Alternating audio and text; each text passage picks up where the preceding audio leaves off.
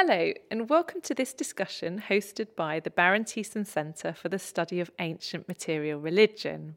I'm Jessica Hughes, and I'm joined today by John Maiden, Senior Lecturer in Religious Studies here at the Open University, and by Emma-Jayne Graham, Senior Lecturer in Classical Studies. And we're very happy to welcome Dr Theodora Jim, who's visiting us from the University of Nottingham to talk about her work on ancient Greek votives and concepts of divine saving.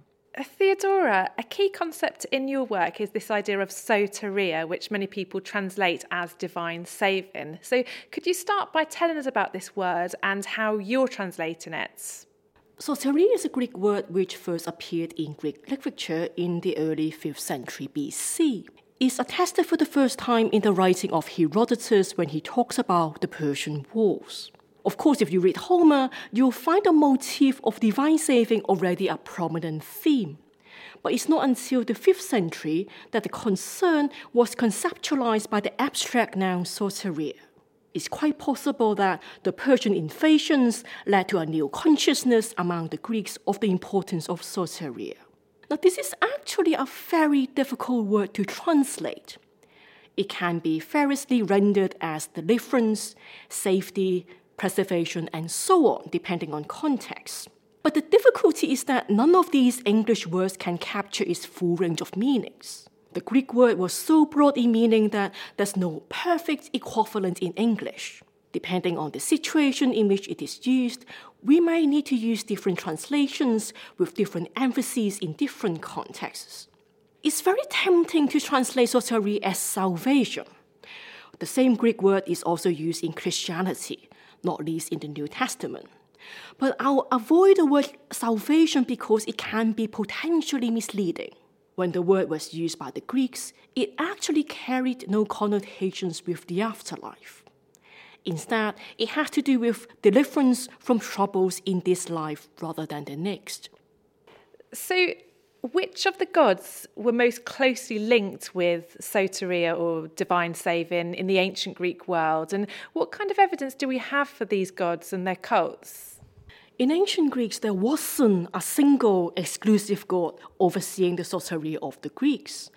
Instead, worshippers would turn to a multiplicity of gods for divine saving. Depending on the situation, some gods might be more closely linked with saving than others. For example, when the Greeks were on campaign, the commoner savior gods they appealed to were Zeus, Athena, and Artemis.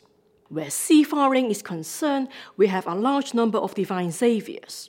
Zeus, Apollo, Artemis, Athena, the Dioscoroi, Heracles, Isis, Poseidon, and Tyche are all attested as saviors at sea. But when the Greeks needed both good health or restoration to health, most of the time the savior god was Asklepeieon, although Hygeia and Isis are also attested as saviors. It's not surprising to find the Greeks turning to a range of different gods for soteria. The principle of Greek polytheism is that different gods had different specialism, and the Greeks would need many gods on their side. If I have to pin down the most popular and most powerful savior god, that would be Zeus. He was widely invoked in different spheres of life, and he was chosen probably out of a sense that he exercised ultimate control over everything. As for evidence, we find savior gods in both literary and epigraphic sources. I've used more inscriptional than literary sources in my research because I'm interested in the lived experience of the Greeks rather than the literary motif of divine saving. There are hundreds and thousands of inscriptions left by the Greeks themselves after they were saved by the gods. It's a common practice to set up a dedication with an inscription to commemorate the event. In these inscriptions, the idea of divine saving can be expressed in various ways, such as by using the Greek verb zosin to save, the epithet soter meaning savior, and also the abstract noun soteria. So you've been working on this research project on divine saving for a few years now. Do you have any broad conclusions that you'd like to share before we start thinking about divine saving in other periods and places? Well, one observation I made is that divine saving isn't necessarily related to situations of crisis. We tend to think of divine saving as relevant only when somebody encountered a real danger.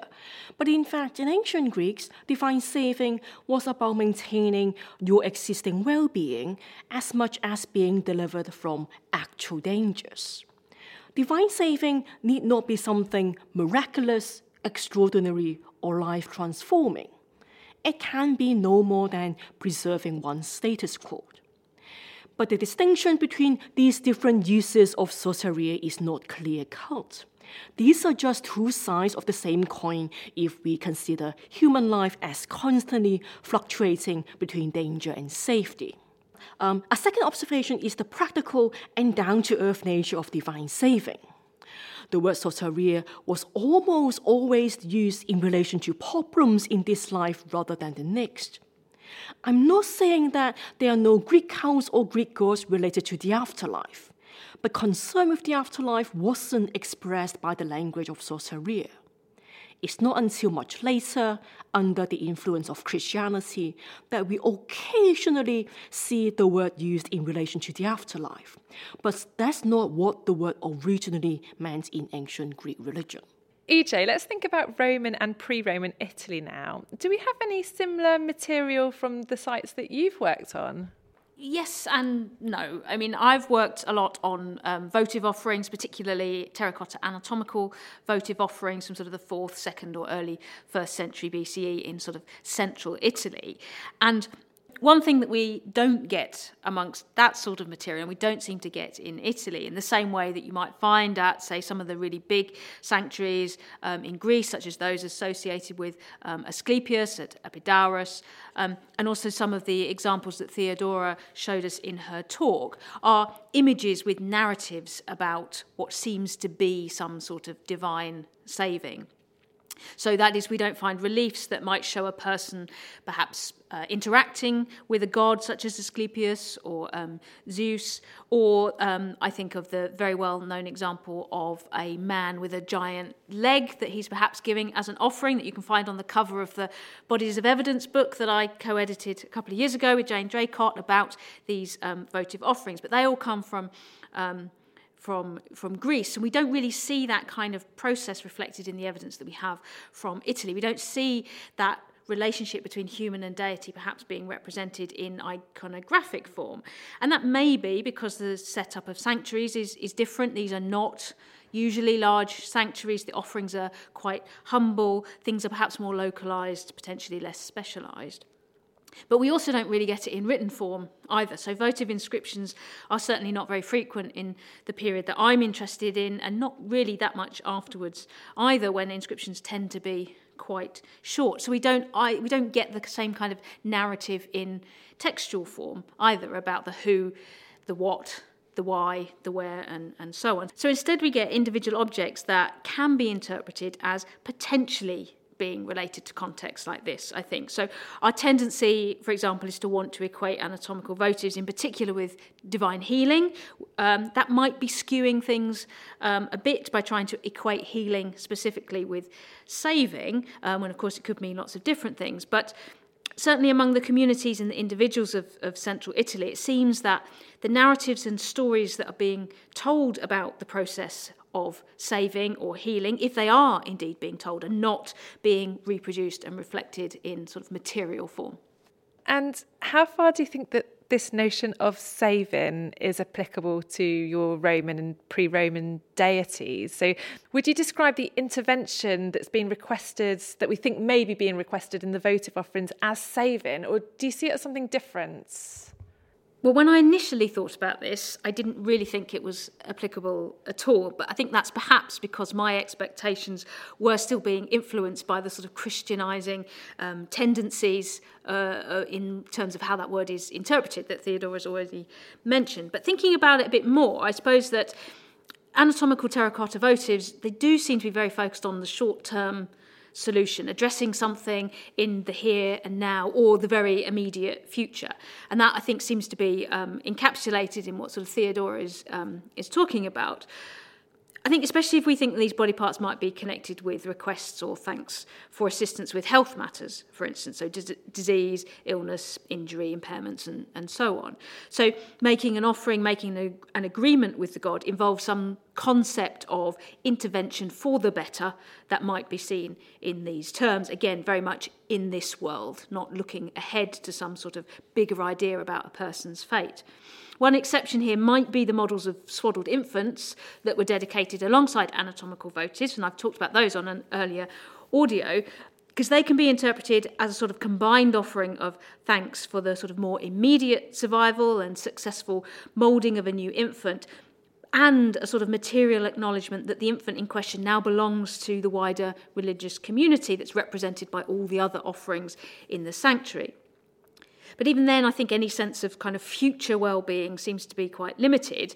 And if the infant then requires further assistance or intervention from the divine, they'll have to establish another separate votive relationship going forward. So it's not really about sort of long-term protection. It's, again, this sort of cycle of maintaining a relationship with the gods. So in terms of providing a solution to the sort of ad hoc real-world problem, then yes, I think it's relevant. But I also think that the votives from Italy, especially these body parts that fragment the human body and sort of cement the relationship of a person with the divine, point towards perhaps slightly different understandings of those relationships that imply a much greater combination of divine and human into one in order to bring about some sort of change in circumstances. So what I'm trying to say is that the emphasis was perhaps not just on what the god brought to that relationship, but what people did as part of it. So the idea that votive cults, as part of that, you'd give a part of your body to the divine that was materialised as a model of a body part, and in return the divine would literally kind of permeate your living body with their protective powers, changing it in some way, suggests to me that people saw this process of gift giving as about creating at least a sort of temporary, rather immediate blending with the divine, a sort of coming together rather than the sort of perhaps one-way process that just thinking about it as divine saving might imply. Now, of course, the god's always the most powerful in that, but I think the fact that there's a sort of mutual relationship going on there. John, moving on to you and your perspective from religious studies and Christianity, could you talk to us about understandings of divine saving in Christianity? It's a big question. Yeah, it is a big question. And, you know, as someone who works on the 20th century, it is fascinating to be with three people who are classicists and, you know, really kind of interesting conversation. So thanks. I think in Christianity, you sometimes recognise this tension between this worldly and otherworldly ideas about salvation. And you can see this tension, although I don't necessarily mean that in a kind of negative sense, played out in different expressions of Christianity globally, not least when you recognise Christianity in terms of its vernacular dimensions. So you have countless variations of Christianity as it is done and as it is thought of by individuals and by communities. So something of the roots of this tension can be seen in the Judeo-Christian textual traditions, in both the Hebrew Bible, or what Christianity regards as the Old Testament, and the New Testament. So if we think specifically about this worldly salvation, in the Old Testament, the language of to save or to deliver is used in all kinds of contexts. So that could be deliverance from oppression or slavery. So, for example, in the Exodus narrative, or deliverance from exile, to be saved or delivered from poverty, to be saved, delivered from slander. That's something that comes up in the Psalms quite often. From sickness. So in the book of Isaiah, you have an account of the healing of Hezekiah. So all kinds of examples of saving, you know, in the here and now. In a kind of very real, ordinary, physical sense. In the Greek New Testament, salvation, of course, is a key theme, and the Greek word soteria, understood by Christians in terms of salvation in the life, death, resurrection of Jesus Christ, is used throughout, but also with a broad usage. And I was quite surprised about this when I was thinking about it. So salvation is salvation from sin, but also the effects of sin. Salvation is presented in this worldly terms, perhaps most obviously in the four Gospels. So in the Gospels, for example, Jesus is twice recorded as saving people from being drowned. In Matthew chapter 14, you've got Peter recorded saying, "Lord, save me from drowning." You've got in the four Gospels these various accounts of healing, exorcism, even raising from the dead, saving, deliverance from death. Alongside this, you do have this strong emphasis on otherworldly salvation, of course, and salvation being about eternal destinations. And this is certainly very evident in the epistles, this kind of message of salvation of all peoples by extension into God's covenant with Israel. So in 1 Timothy, you have Paul saying Christ Jesus came into the world to save sinners, a kind of summary, if you like, of otherworldly salvation.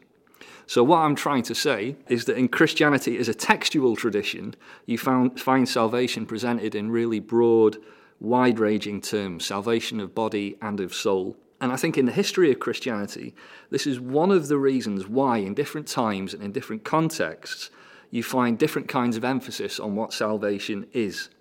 So certainly you see this in the modern period as Christianity shifts towards the global south, and you have the rise of Pentecostal or Pentecostal-like Christianities. This has coincided with the translation of Scripture into indigenous languages. So certainly, for example, in sub-Saharan Africa, the rise of Pentecostal-like churches has had much to do with the translation of Scripture from the English text into indigenous languages.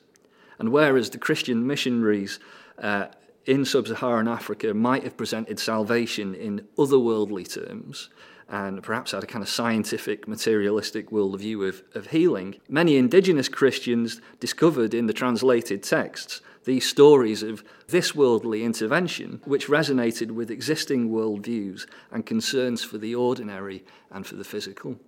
So is there a material aspect of this concept in the Christianities that you've been studying, as well as these textual considerations? Well, we come back here to this idea of vernacular religion as it's done, which often has a really significant material dimension. So if we think about votives, and I really like the way that Itai Weinrib describes votives as the materialization of sentiment. I'm not an expert on votive religion at all, but I think it does say a lot about religion as it is done and how this can often involve synthesis, popular custom, blurring of boundaries. Certainly in the history of the church, it's replete with examples of conversion that also involve continuities with existing practices, customs, and worldviews. And in early Christianity, my understanding is that you do find examples of continuities with pre-Christian traditions. Gifts to churches in early Christianity could be interpreted as votive. So, for example, furniture, artwork, icons, small crosses, depictions of a healed body part. I think you often find these particularly in Byzantine churches. Protestants were not always adverse to materiality of popular religion, and work by Raymond Mentzer on the persistence of popular Catholic practices amongst rural French Calvinists in the mid-16th century demonstrates this. You have Protestant men and women attending votive festivals in Catholic villages, and this kind of ingrained popular practice, even if the draw was more about kind of celebration and performance rather than the worship or devotion itself. But you also have excellent research that's being done on vernacular votive religion in global south contexts. There's a study by Frank Graziano on popular ex-voto piety towards miraculous images. So that's kind of images, statues with said to have a kind of divine presence in popular Catholicism in Mexico. And here the devotion of the faithful can sometimes grate with local religious authority. So you have that tension between the kind of this worldly and the next worldly. A wonderful example in that work of a priest disapproving of an emphasis on petitionary rather than thanksgiving prayers by votaries, and critical of the idea that God exists to remedy their worldly problems. But at the same time, in the local church, you have a stone plaque which has on it the words of Matthew 11, verse 28, "Come to me, all you who are laboured and burdened, and I will give you rest." So you get something of that kind of tension there between this worldly and next worldly. Let me remind you that you're listening to an audio from the Baron Thyssen Centre for the Study of Ancient Material Religion, and we're talking today about concepts of divine saving in antiquity and beyond. In the Southern California desert, about an hour and a half from Palm Springs, there stands a 50-foot-high mountain made out of straw, clay, and tens of thousands of gallons of colourful paints. This is Salvation Mountain.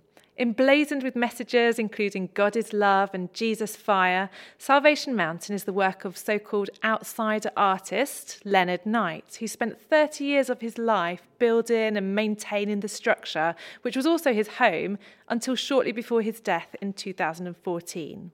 Dr Sara Patterson has written a book about Leonard Knight and his creation entitled Middle of Nowhere, Religion, Art and Pop Culture at Salvation Mountain. I spoke to Sara about how Salvation Mountain came into being, and I asked her to explain some of her ideas about the gift economy that's in operation at this sacred site. Salvation Mountain was created by Leonard Knight, and Knight was born in 1931. And by most people's accounts, he was a social dropout of sorts. I even think that's true of his own account of himself. He dropped out of high school and kind of wandered around doing odd jobs and ended up in 1967 in California visiting his sister. And his sister's rule when he visited was that if he wanted to stay, he had to go to church with her. And so he kind of begrudgingly went to church with his sister. And it was in 1967 that he had his born again experience, which was a really pivotal moment in his life.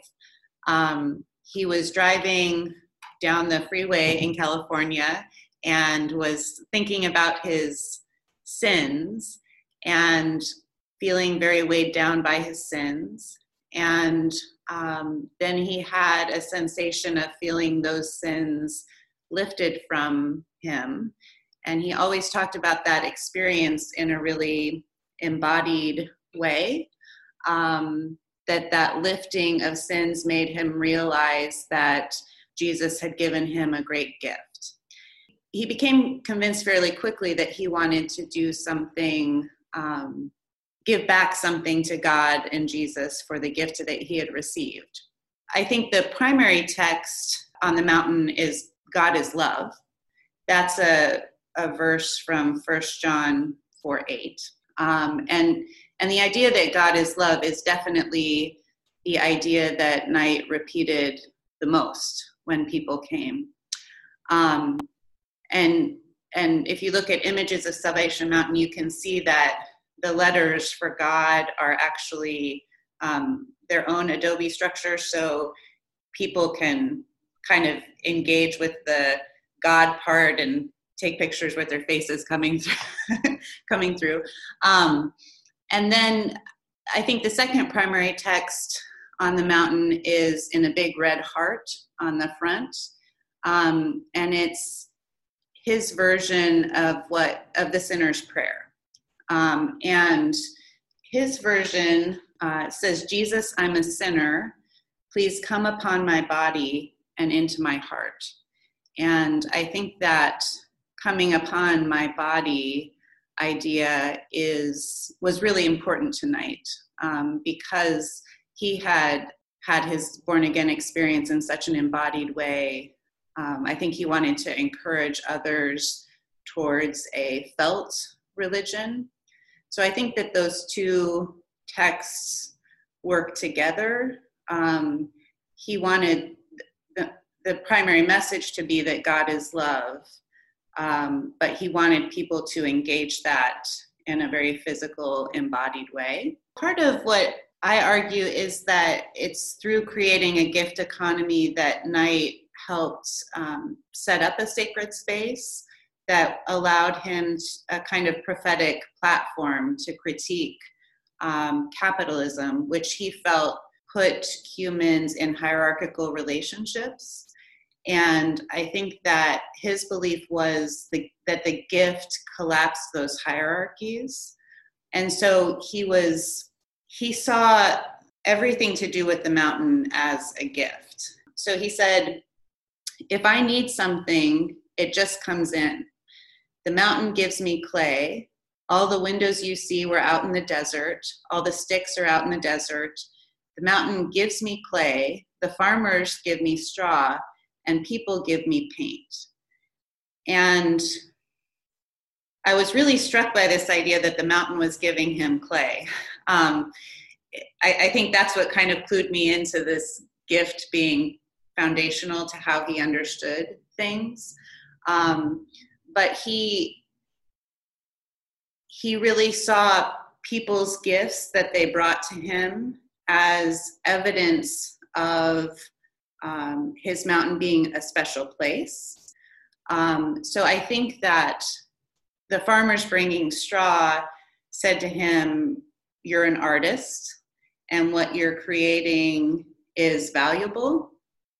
And I think when people brought him paint, and that was when I would visit Salvation Mountain, I would keep record of what people were bringing, and cans of paint was the most popular gift. And he would get especially excited when it was bright colors. So it wasn't the leftover paint from somebody's beige living room wall. But he really, I think, saw the gift of paint as confirmation of himself as an artist. And then I think that I would frame being a witness to his story as a gift that people gave to him, that also confirmed that he wasn't some kind of crazy loner in the desert. But I think the gift of witness and of going and telling other people his story confirmed to him that what he was doing was a real and valued gift for God. And so his mountain was an expression of the gift God had given him. His mountain was his gift to the world to help spread that love. And then people, in their gifts to him to help continue his work on the mountain, confirmed that everything he was doing was real and important, an important part of history. And so you could really sense that when people handed him gifts, he saw that as a point of human connection. And I think through that whole gift economy, he was trying to actualize how he thought people should be acting in the world. So we shouldn't be acting in kind of a utilitarian, transactional way, but we should be offering each other gifts that affirm our humanity and continue that love that he wanted to create in the world. Theodora, what does Sarah's interview extract make you think about in relation to your ancient Greek material? I'm interested in the idea of gift economy, which Sarah mentioned towards the end. Although we are talking about different religion separated by time and space from Greek religion, we still find a strikingly similar idea of giving something back to the gods from what we've received. And of course, this something can take very different forms in different settings. It's interesting how worshippers in different religious cultures would honor their gods by bringing gifts. And these gifts could range from something very small and humble to something much bigger, like an entire temple or the entire shrine of Salvation Mountain itself. I was looking at pictures of Salvation Mountain, and I was particularly interested in images of the little shrines inside the mountain. They're completely filled with messages, drawings, and other colorful objects brought by worshippers. They bring to mind the votive plaques and votive offerings that we find in some Roman Catholic and Greek Orthodox churches even today. Although the context is completely different, the practice is comparable to that in ancient Greek religion. All these objects conveyed certain messages about the power of the divine. Each of them tells a story of the worshipper. Taken together, they might have the effect of encouraging belief in the power of the gods concerned. EJ, what did this make you think of? Well, like Theodora, I was also quite interested in the sort of the gift giving that seems to be involved in the mountain. And I'm particularly interested in the sort of materialness of the mountain. So on the one hand, this idea that it's kind of a cumulative creation as a series of gifts, I find that quite interesting. Like literally the materials that it is made out of have been given as gifts for Night to use in its continual construction. And that kind of ongoing process of creation by one individual but with the help of the wider community makes me think a bit of the sort of communal build-up of offerings that we must have had at ancient sanctuaries. And it's not quite the same, but it draws attention, I think, to the sense of time that's often missing from our knowledge and discussion of the ancient material. We tend to see all of that in one go, and we find it quite hard to reconstruct the cumulative process that must have occurred. So although it is a different context and it is very different, I think it's a good reminder to think more carefully about that. And then secondly, kind of linked to that is this sort of idea of Leonard Knight as a sort of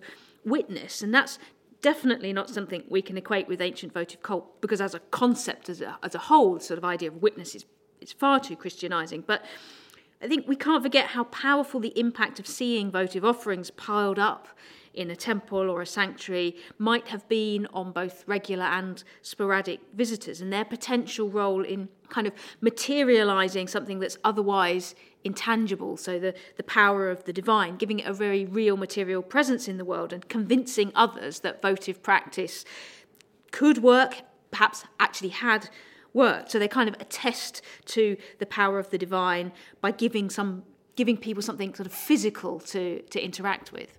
John, what's your view? Well, I first came across Salvation Mountain when I watched the film Into the Wild, which was it's a 2007 film, the story of Christopher McCandless. It's kind of a tragic story, really, but also beautiful at the same time. This is an American man who kind of treks through the American wilderness and finds his way to Alaska. And, well, I won't tell you what happens at the end. But on that journey, he visits Salvation Mountain. So if you're interested in Salvation Mountain,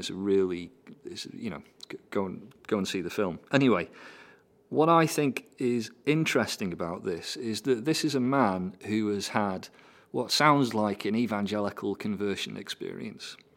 And you don't tend to associate this kind of material expression of thanks, of gift giving, with that kind of form of Protestantism.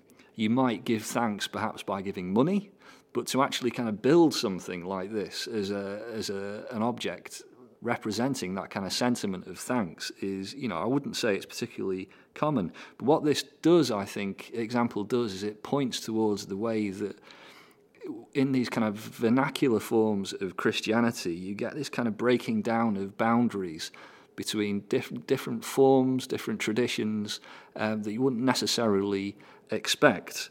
I do have a further extract from the interview with Sarah where she talks about some of the theological underpinnings of Leonard Knight's project. So we will put that on the website for share, and you can go and find out more. They include Pentecostalism and Arminianism. Arminianism is this idea that there is human agency when it comes to salvation, that you decide that you want to be converted. It's a decision that you make. Whereas with kind of Reformed Calvinist understandings of Christianity, this is something that God has kind of sovereignly decided. And that's something that Sarah was explaining about Salvation Mountain, Knight's idea that salvation was open to everyone, not just a chosen few. So that's a particular view that isn't necessarily reflected by all aspects of Christianity. So it's a really, really fascinating monument. So I'm now going to move on to ask you each to pick out one object, or it can be a literary text, that you've worked with that you think gives us a particularly valuable insight into this theme that we've been discussing, divine saving. Theodora. My favourite object is this relief from the sanctuary of Asklepeieon on the south slope of the Athenian Acropolis. It's made of pentatonic marble and is not very big, only about 27 times 50 centimeters. It's dated to the 4th century BC and is now displayed in the Acropolis Museum at Athens.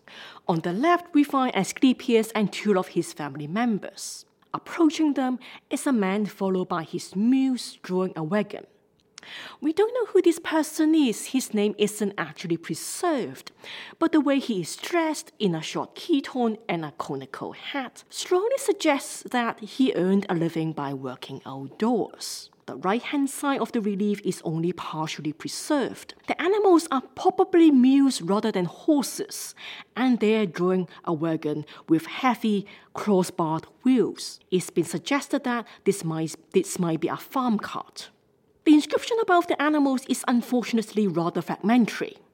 It mentions some mighty rocks and the fact that the dedicator was saved. I wonder whether he was saved from a landslide together with his animals, or whether he had an accident when transporting stones. The last line mentions a shrine.